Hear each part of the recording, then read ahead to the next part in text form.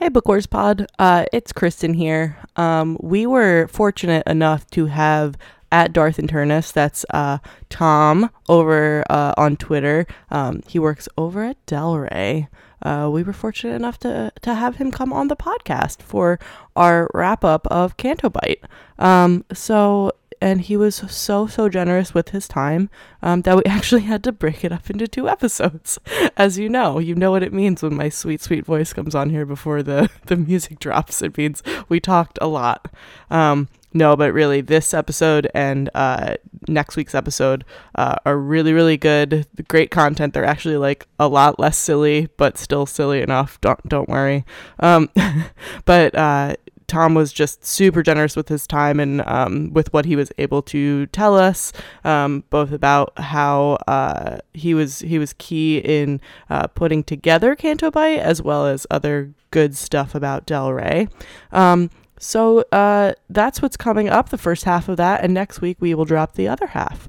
We'll talk to you then.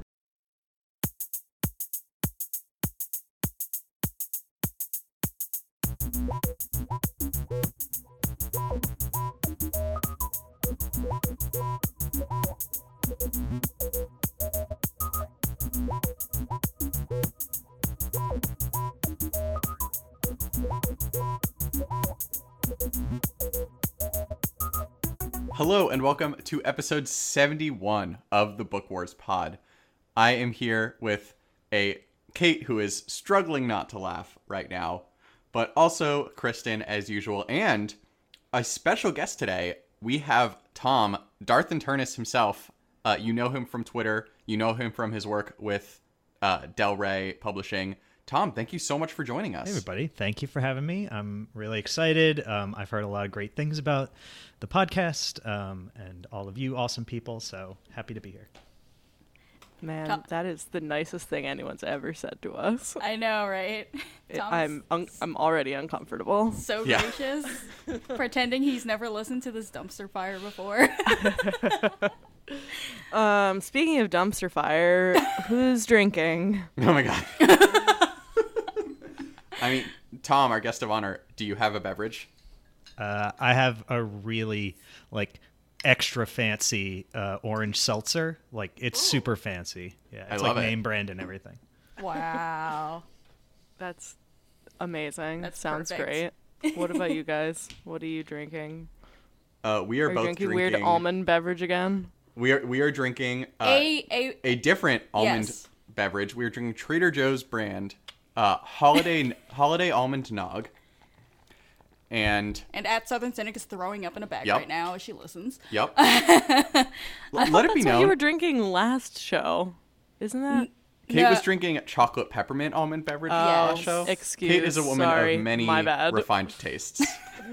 Many but we also have non-dairy tastes. Mm-hmm. Yes, we also have Smith & Cross Jamaican rum in it as well, which is delicious. Also, I will have our listeners know that I asked on our company-wide Slack channel, I did a Slack poll: is eggnog A, a festive holiday beverage, or B, absolutely disgusting? And festive holiday beverage won 12-2. So what a huge sample size. That sounds like it was really effective, being that there are 100 some people who work at your company or whatever it is. It's December. People are busy. I'm gonna need to know what the T-score is before I can comment on this. Statistic jokes. It's the I got it. No, I got there. It's the first one. It's the first one I've ever made. Aww. I am drinking. Someone ask me what I'm drinking, please. Kristen, what are you drinking? Thank you. So at Real Baby Bird is right next to me because she lives here now, if you missed that on our last episode. But I let her, we bought a bunch of beer the other day, as we do, at Gigantic, which I've had a billion beers from on this podcast. But this is one of their kind of special seasonals, and it is called The Cat Ate My Stash and Pissed on the Xmas Tree. Oh no. It says, consider this IPA our holiday gift to you. It's loaded with the dankest, stickiest, drippiest, piniest hops we could get our hands on. So And I did have this on draft the other day when we were at Gigantic. But yeah, there's like a crazy. I'll take a picture of it so we can put it up on the Instagram. But yeah, it's the cat ate my stash and pissed on the Xmas tree, so it's very piney. It's very like resin. It's very resinous / dank, however you want to say. It smells like weed. Yeah. That honestly sounds terrible. Like, I'm sure it's delicious. Like, I'm sure I just can't picture it. Oh, but Chris, that description you would sounds hate terrible. this. Oh, would you I? Okay, great. would hate it. It's not like, you remember all the things we talked about on Let Me Plug My Other podcast, on Tashi Station Brew House. This is like such an IPA that you would not like. This is like a very traditional. It tastes like trees and weed. That's what it tastes like. Fair. You would hate it. let me take back my measured opinion of it. I'm not sure it's good. It's probably terrible, and I hate it. Wow. Unqualifiedly. That's aggressive. It's about not to be citrus. Christmas. It's not citrusy. It's not fruity. It's so at funny all. because I like those things in hard alcohol. I was gonna say it's like not too far from gin, except for it has hops in it, so it doesn't taste like gin at all. I was gonna say. Sounds. But anyway, with shout hops out to sounds Real really Baby weird. Bird for picking that out. We do have a Star Wars beer in there, but I think I've had it on the podcast before. I think you have. I think you've Yeah. mentioned Star Wars Nice. beers from Gigantic. Yeah, because I think they've done one for each of the 3 original episodes. Oh, bless so the them. original trilogy, I know. Anyway, it's fine. Wonderful. We'll talk about it later. This is not the beer podcast. This is why I started a beer podcast with Brian. Yeah, shout out to Tachi Station Brewhouse. You should all definitely listen to the last episode on which I made a fantastic It's beer. terrible. No. And I'm excited to see how it comes out. You're a horrible person. No. Listen to it. No. Listen to the episode. Don't. Anyway, so we, as you would have had to guess, because we haven't mentioned a book yet, but as you have probably guessed, we are wrapping up Canto Bite today. What are we, like 10 minutes in? We finally mentioned the book. That's fine. It has been Yeah. a long couple months that we've been reading this book just because we had some outages, but we're very excited to be wrapping it up. And that is part of why we have Tom on, besides just wanting to have him on for his wisdom. Because, Tom, you were very involved with the editing and the whole process of putting this book together, were you not? Yes, I was. And this was a really fun project. All of them are really fun, but this one was particularly a lot of fun to work on last year and put together. I can imagine. Awesome. Do you want to start by heaping praise on this book Tom put together? Yeah, absolutely. I always like to say- start by buttering up our guests. I was like literally just gonna say, I think we can all safely say that like this is probably in our top 5 of canon books. Oh, man. It's definitely up there for me. I don't want to speak for yeah. you guys, but it like I also just like really like the novella format, which I know we'll talk more about because it's the wrap up and we get to do that. But yeah, I just like it. That format works really well for me as a reader because I'm like. I have such a short attention span. It's really hard for me. But like, I think I read all of these in one sitting, which is like kind of how I like to do short stories and novellas. So Yeah, definitely. I mean, my very descriptive comment that I stuck on the outline was I want to eat it, which is very high praise for me.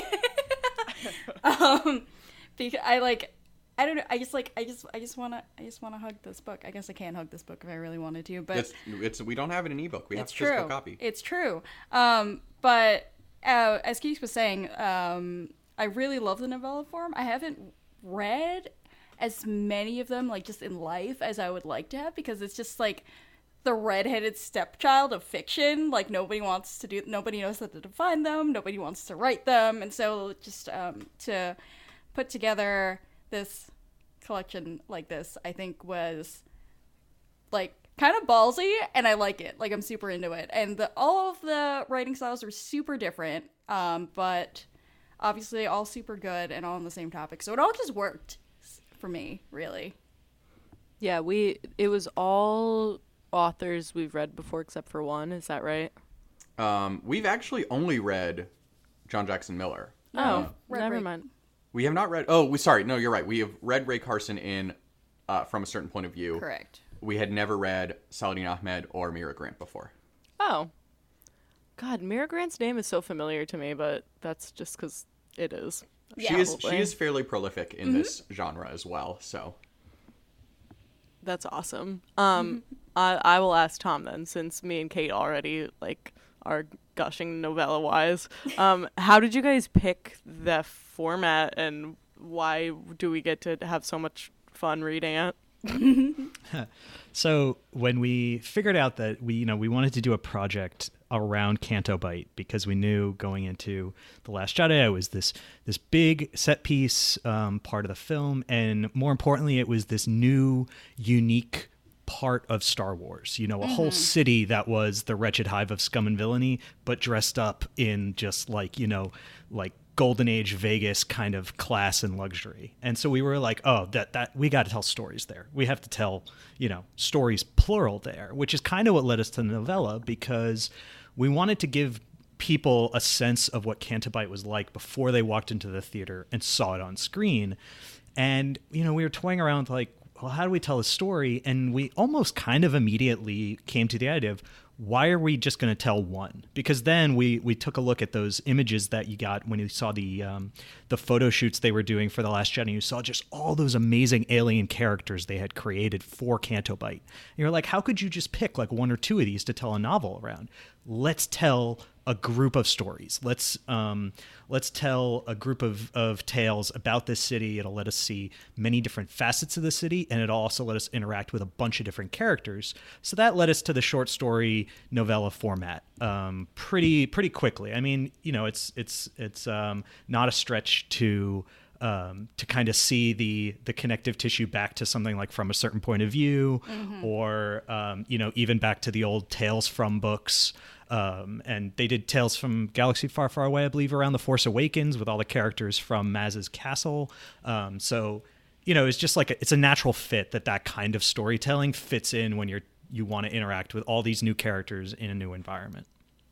And then we just settled on, rather than a bunch of short stories, we just settled on from what we thought would be the most enjoyable, doing some novellas. And then once we determined novellas, because that would get us how long each story was going to be, we figured 4 would get us to the length of basically a regular novel, so that you could really feel like you were getting the full experience of a novel in 4 stories. And we just kind of did the math on what the word count came up to. That's how we figured out exactly how many to do. That's awesome. Yeah, you kind of hit the nail on the head of what I love so much about this book, is because we get, in other books, we get, the heroes. We get, looking at our next book, we get your Anakins, your Thrawns. You get a lot of Vader, you get Tarkin. You have the characters you see on screen.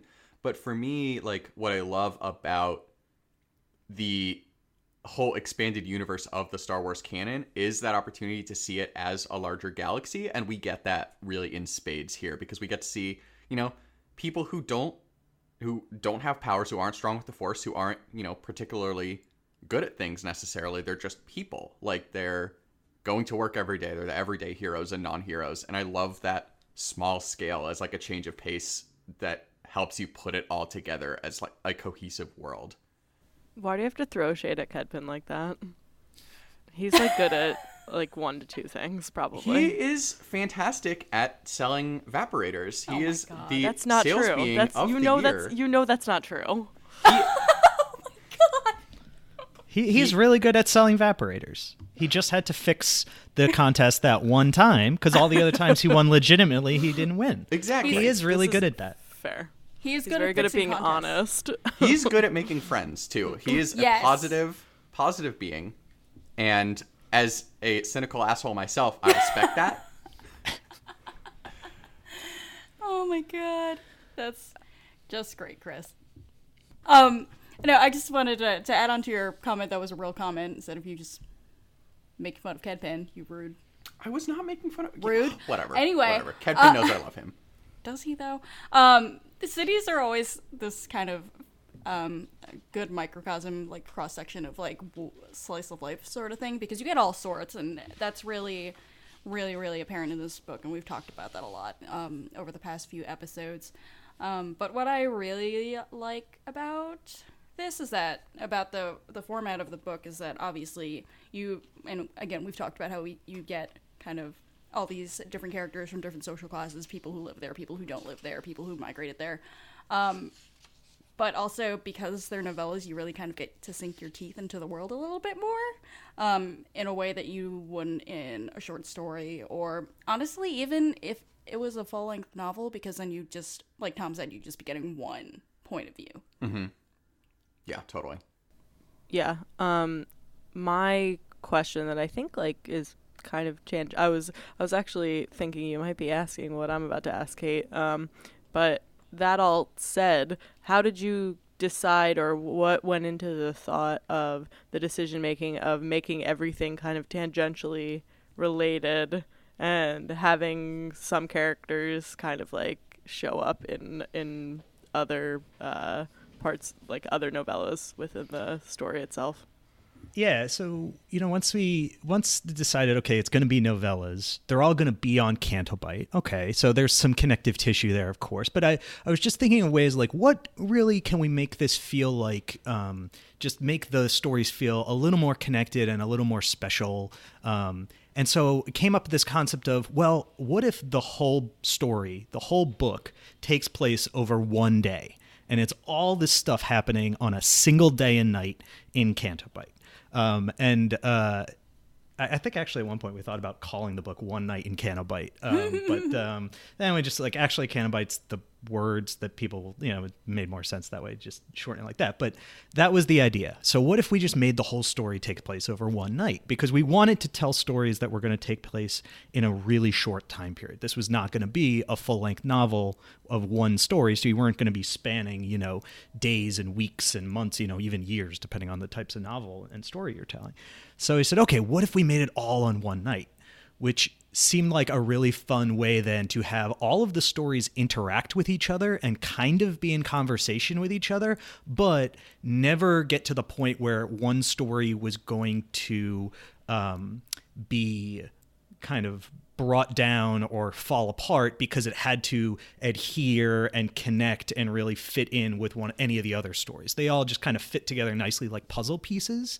But, none of the authors had to like completely redo or rethink their approach to their individual stories because they had to, connect to another story. I wanted all the authors to really be able to put their individual stamps, have their individual themes and voices and approaches, and explore the characters and things they wanted to. So we just kind of did all these little connective tissue things.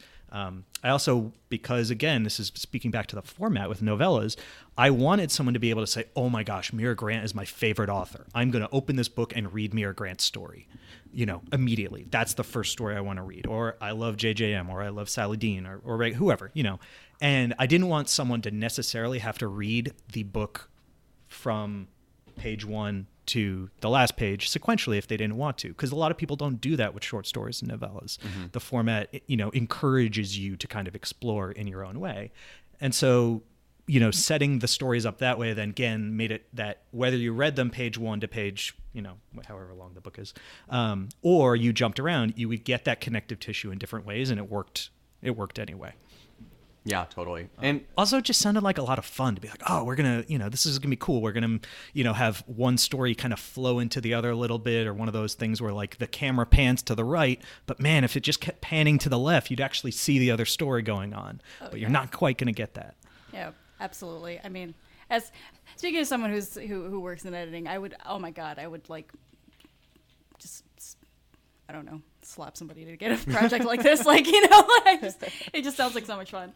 Yeah. And going back to that process for a second, and these are all questions that are very interesting to me and probably not to our listeners, but like when you're talking about working with the authors, exactly. It is interesting. I get asked about this stuff all the time. People actually do find it interesting. Excellent. I'm glad. Good. So like, or so I tell myself. Thinking back to like working with the authors, what is that process like? So do you and Del Rey in concert just pick authors to pitch? Do authors come to you and say, I want to write this? Do they, do you hand them a like picture of all the characters that like are going to be in Canto Bight and be like, pick which ones you want to write about? Like, how does the like prep for the actual writing happen?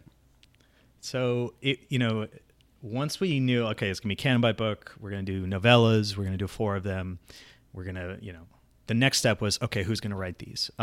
I love working with JJM, absolutely love working with JJM. Anytime I can work with John Jackson Miller on something, I'm going to. So it was kind of a no-brainer. And because it's just like I know John from from a certain point of view and working on A New Dawn and every other project he's worked on, Rise of the Empire, he did a short story for us. He wrote a short story for Lords of Resistance. So he's done so many little things and stuff here and there, but we've spent so much time together that I actually knew that he had an interest and some experience and stuff with things like casinos and gambling. So I was just like, oh, he's going to have a great, he's going to have a great take. He's going to have a great story. Awesome. We had been a really big fan. The friends at Lucasfilm and everyone had been really big fans of Saladin Ahmed and wanted to work with him on something, and this was just there was an opportunity. Great, gonna work with him. Ray Carson's story and From a Certain Point of View just floored me. I loved it. I loved everything about it, and so it was just like, I keep kind of lists of people we either have worked with that I want to work with again, or who I've never worked with that I think they would be amazing in a Star Wars story, or their voice, their perspective would be amazing in the galaxy far, far away. So when something like this comes up, particularly a project like this where there's a lot of opportunity, you can hire more than one author, basically just go down my list and think, okay, who do I think could really do well here based on what their sensibilities as an author are? So that's kind of how it got me to Ray and Mira and Saladin and JJM. I also wanted to make sure that we had kind of a diversity of voices from a lot of different levels on a project like this, because I've got 4 stories to tell, which means I can get 4 perspectives, 4 identities, 4 points of view that really should all be different. Because if I get the same person or the same type of person or the same type of writer to write all 4 of these stories, what's the point? That's not really fun or interesting. So there was that. Then, to kind of bring it back more directly to your question, Chris, once I had them all board, I basically just handed them these dossiers of pretty much all the aliens that you saw, if you saw any of those images from the early photo shoots and photo spreads they did for The Last Jedi. And we kind of had dossiers on pretty much all the aliens. Most of them only had a couple sentences of background. Some of them had a little bit more. Couple of them didn't really have much of anything aside from like a name. And some of them didn't even really have names yet. They had like names for what like their species maybe, or some other defining characteristic, but they didn't have, like, they had an occupation, but they didn't even necessarily have a formal name. Basically said to them, okay, everyone pick a couple characters. You're writing a novella, everyone pick a couple characters. We had a really good conversation. We talked a lot about Canto Bight, gave them a ton of information about the city, about the type of place it is, just, everything you could want to know. And then they all picked. And I didn't tell anybody, you have to pick these characters. I didn't even tell any of them which characters I thought would make for a cool story. I crossed my fingers that someone would pick the characters that I liked. I actually was really glad when John Jackson Miller was just like, oh, the triplets, the ones that look like Huey, Dewey, and Louie of Star Wars, like, I want them. Thank and God. I was like, yes, thank you. Because the moment I saw the picture of them, I was like, oh my gosh, we need these people.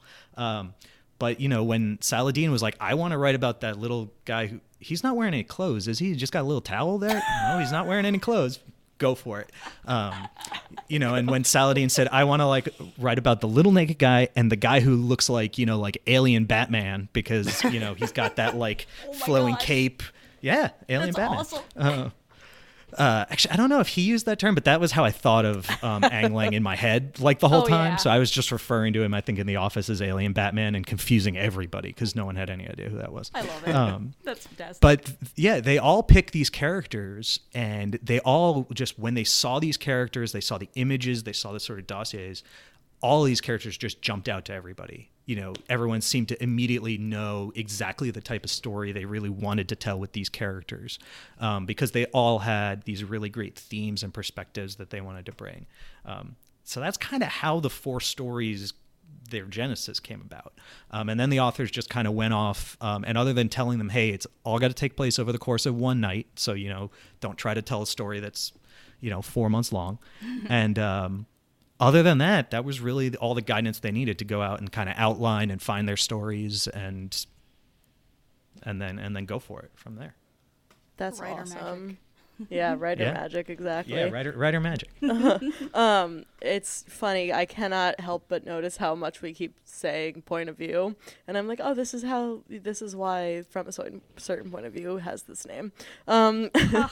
Because, well, and part of why I even bring that up is because I think, other than like sort of the short story and pan right or left and you'll see some of these characters show up, I think this book is a lot different. Canto Bight's a lot different than From a Certain Point of View. Obviously, just in its mechanics, right? Like it's 4 stories as opposed to however many were in From a Certain Point of View. But 40.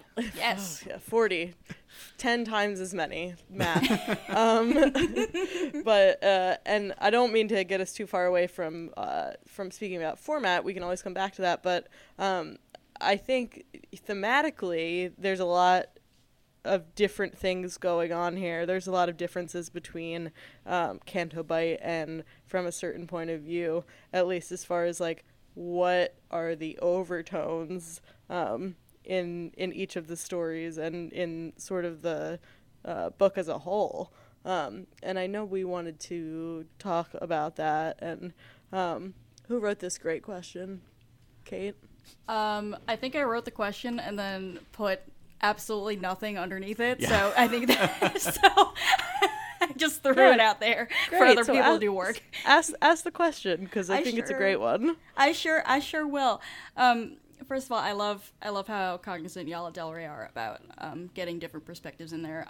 Obviously, super valuable in a book like this where the stories are designed to feel different. Like you definitely want them to feel different, but it's also very evident in across the spread of books y'all have been putting out lately, and it's made all of them so much fun to read because they're also so different from each other.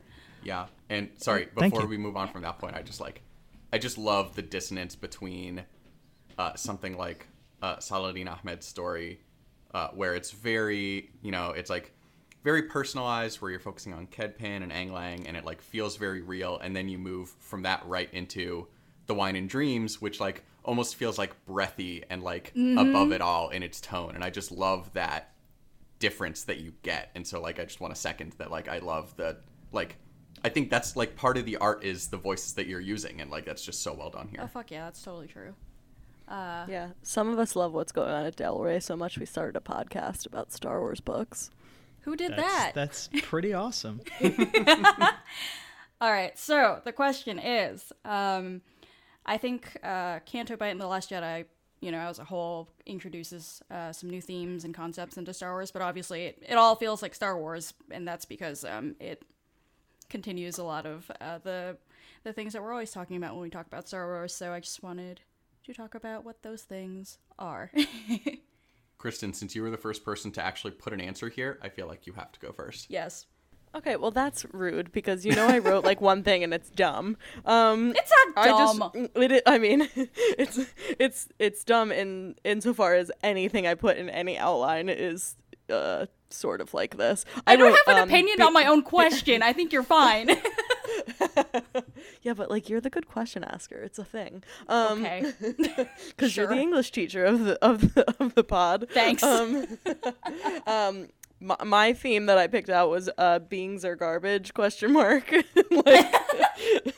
which to expand upon that, I mean, like, we explore a lot of like good and evil, and we even explored quote unquote light side, dark side. If you want to listen to episode 70 where we talk about JJM's story, The Ride, and whether or not the Force is in play there. But I mean, like, it's Star Wars, right? So there's like beings doing shady things that are not cool, and like it affecting innocent bystanders really negatively. So I mean, like, obviously I think about Kedpin's story, and just all of the shit that he has been put through.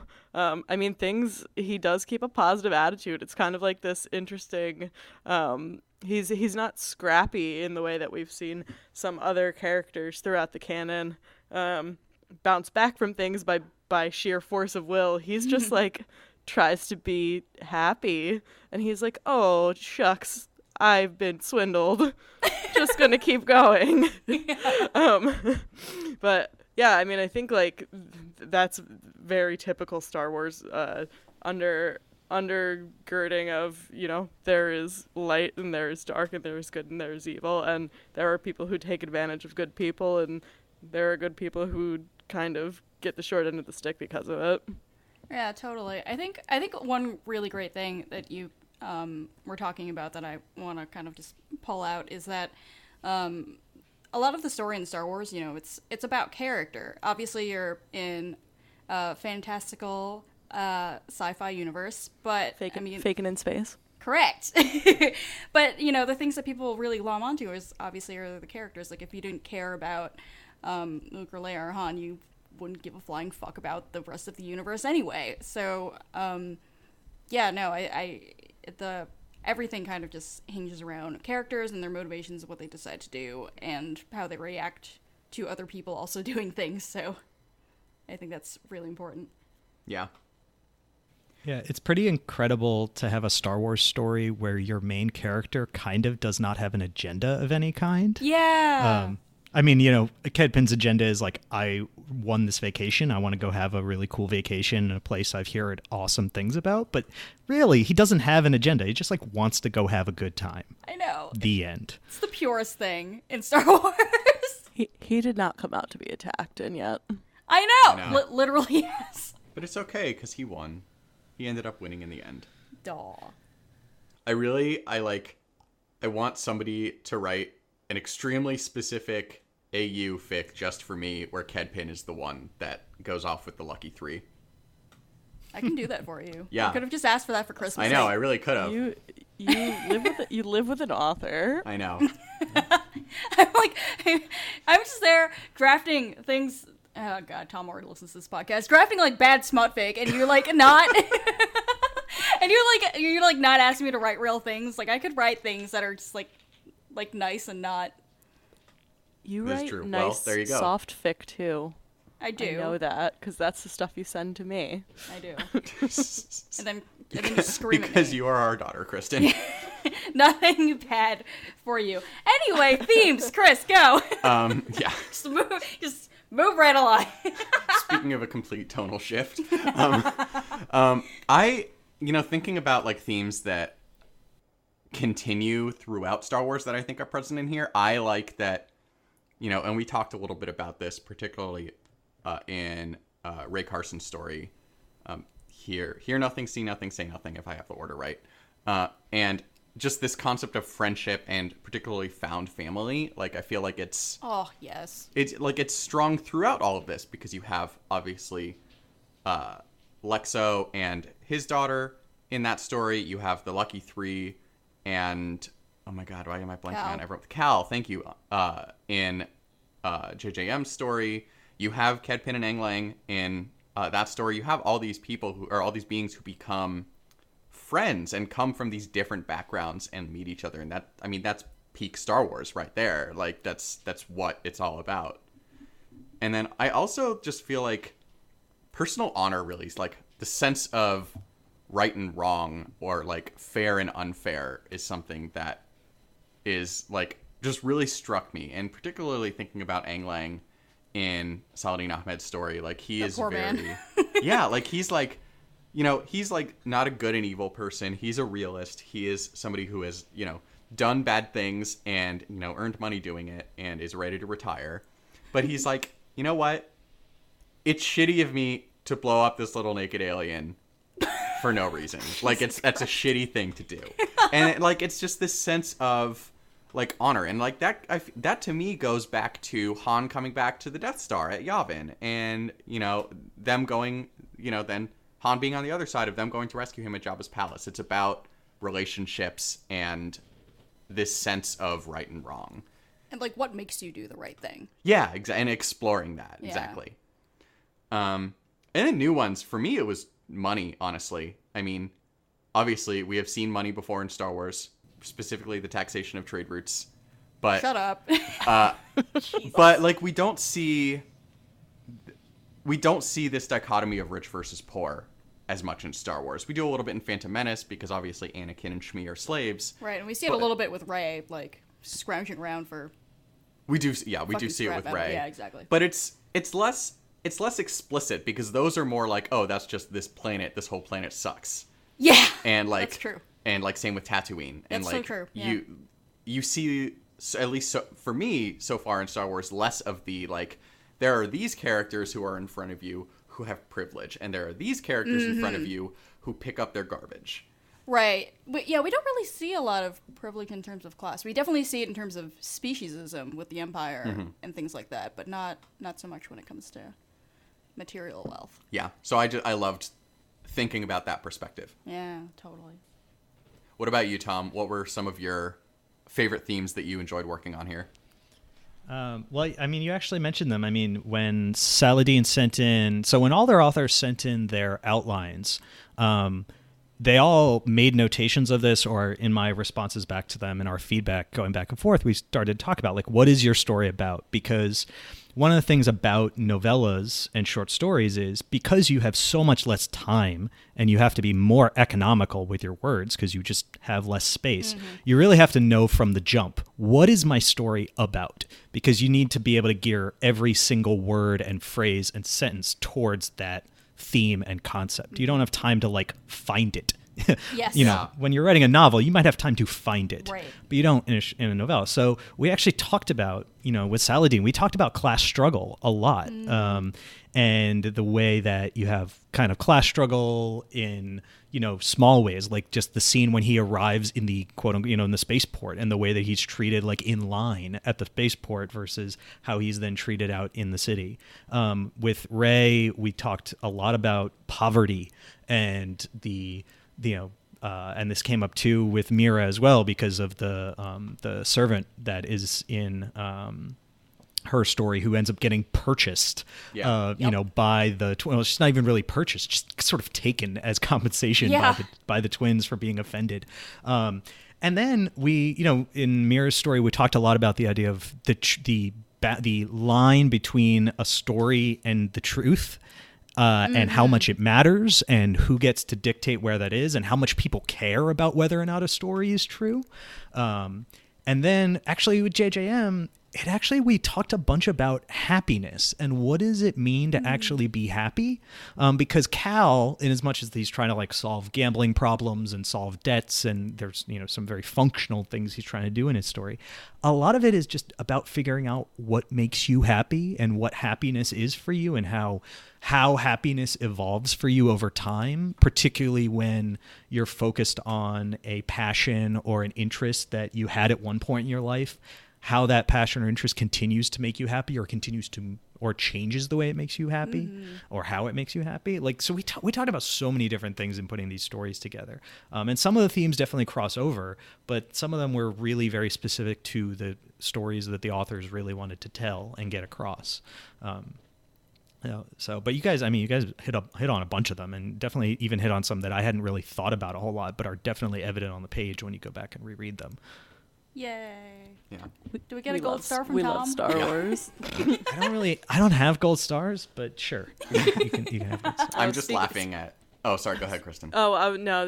It's a beer non sequitur. Why would you ever let me talk? I just opened up the sod busted 6 Return of the Simcoe Fresh Hop Pale, bless. which has like a demented Ewok on it, and yep, Oh yes, the It's Ewok amazing. beer. the Ewok beer. Yep, Yay. the very upset evil Ewok beer. Yep. Who has like 3 beers on the spit. But it does say do or do not, there is no try Yoda Perfect. on it. So, you know, we do what we can. We actually might get, so, sorry not to talk more about beer, but it's what I do. You're not So- sorry. They actually sell all of the art prints for all of these special beers. So like usually the ones that I drink on on the pod are like if you'll ever hear me say like beer 72 or beer 76 or beer 55 or whatever. These are like the small batch that they do. But last time we were there, I saw like a return of the Simcoe art that was framed, and we almost bought it. So we might try. I might try to like get all of them and put them somewhere in the house if I can. The votes in favor of yes are you and Miranda, so you already outnumber Quinn. Yeah, so there you go. Oh yeah, I mean we would just do whatever we want anyway, but it's more about because I think like it's great because I think a lot of the proceeds go to local artists who do cool. the actual art, but I think they're like $40 a pop, so that's why I like haven't done it already. I have to just be like thoughtful about it, but me and everything Star Wars that I know. Could I buy this? Yes. Is it fiscally responsible? Absolutely I know. not. I'm already afraid for Celebration in my bank account. It's fine. We'll cross that bridge in April. It's fine. Anyway. Thank you. That has been Beer Interlude. Yes. The only thing I was gonna say was just like. Oh right, you had a point. It wasn't a point. It was also somewhat a non sequitur based on Tom's answer. Just like cackling at the line between truth and story being a theme, and just like thinking back to a few weeks ago. I think it was Matt Martin at Missing Words of Lucasfilm, who was like, "This is the official moratorium on me telling you whether something is canon or not." Oh, that poor man. It's just funny because like not in like a like funny like mean way, just in like a like that's what Star Wars is. Like it is a story. Is it real? Is it not real? Like these lines are what we're dealing with, and so it's just like. It fits. It's fitting that that's a theme. Absolutely. And, I mean, y'all know how much I love that shit because I literally wrote my undergraduate thesis on this because I'm a nerd. Anyway. Yep. Yeah, well, you and this is just one thing. You talked about, Chris, you were like, I don't know what, like, cut scenes that ended up on the cutting room floor where they fit into canon. You said that last week, and I was like, yeah. God, I hadn't even thought of that. Oh, yeah, this is just, why did you even have to mention that? I wasn't even... I'm so simple-minded compared to most people who think about Star Wars all day. Like, oh, no. Now I have to worry about these cutscenes and whether or not they're canon. No, but like, not worrying about it is the answer. Like, not worrying about it is just like, this is a fun story. Like, does it like fit narratively in the like? Does it like fit to me and it like make sense? Like, cool, I enjoy it. Like, does it matter if it's canon? Like, right. This is like an ongoing thing that I'm sure we'll come back to many times. Oh yeah, definitely. But I mean, I don't know. Like, it's all fine. Don't worry about exactly. It is all fine. Like, I don't know. Situation normal. No, but honestly, once you start like. I mean, it's fun to like speculate about things, but once you start like just like poking it with a stick and then getting angry about it. Like with all things, just go eat a sandwich. Calm down. It's fine. Yeah, like if you're ever at the point where Star Wars isn't fun, you should do something else for a little bit and come back. Totally. Anyhow.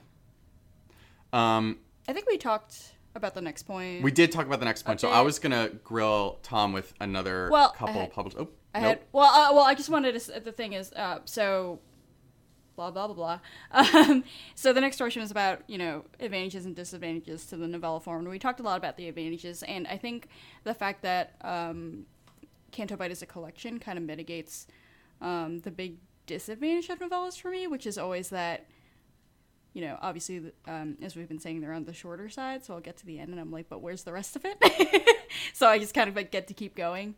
I mean, I still feel like, but where's the rest of it about this book, generally speaking? But that's because I loved it so much. So that's not a problem with stories or missing out on things with the universe or anything.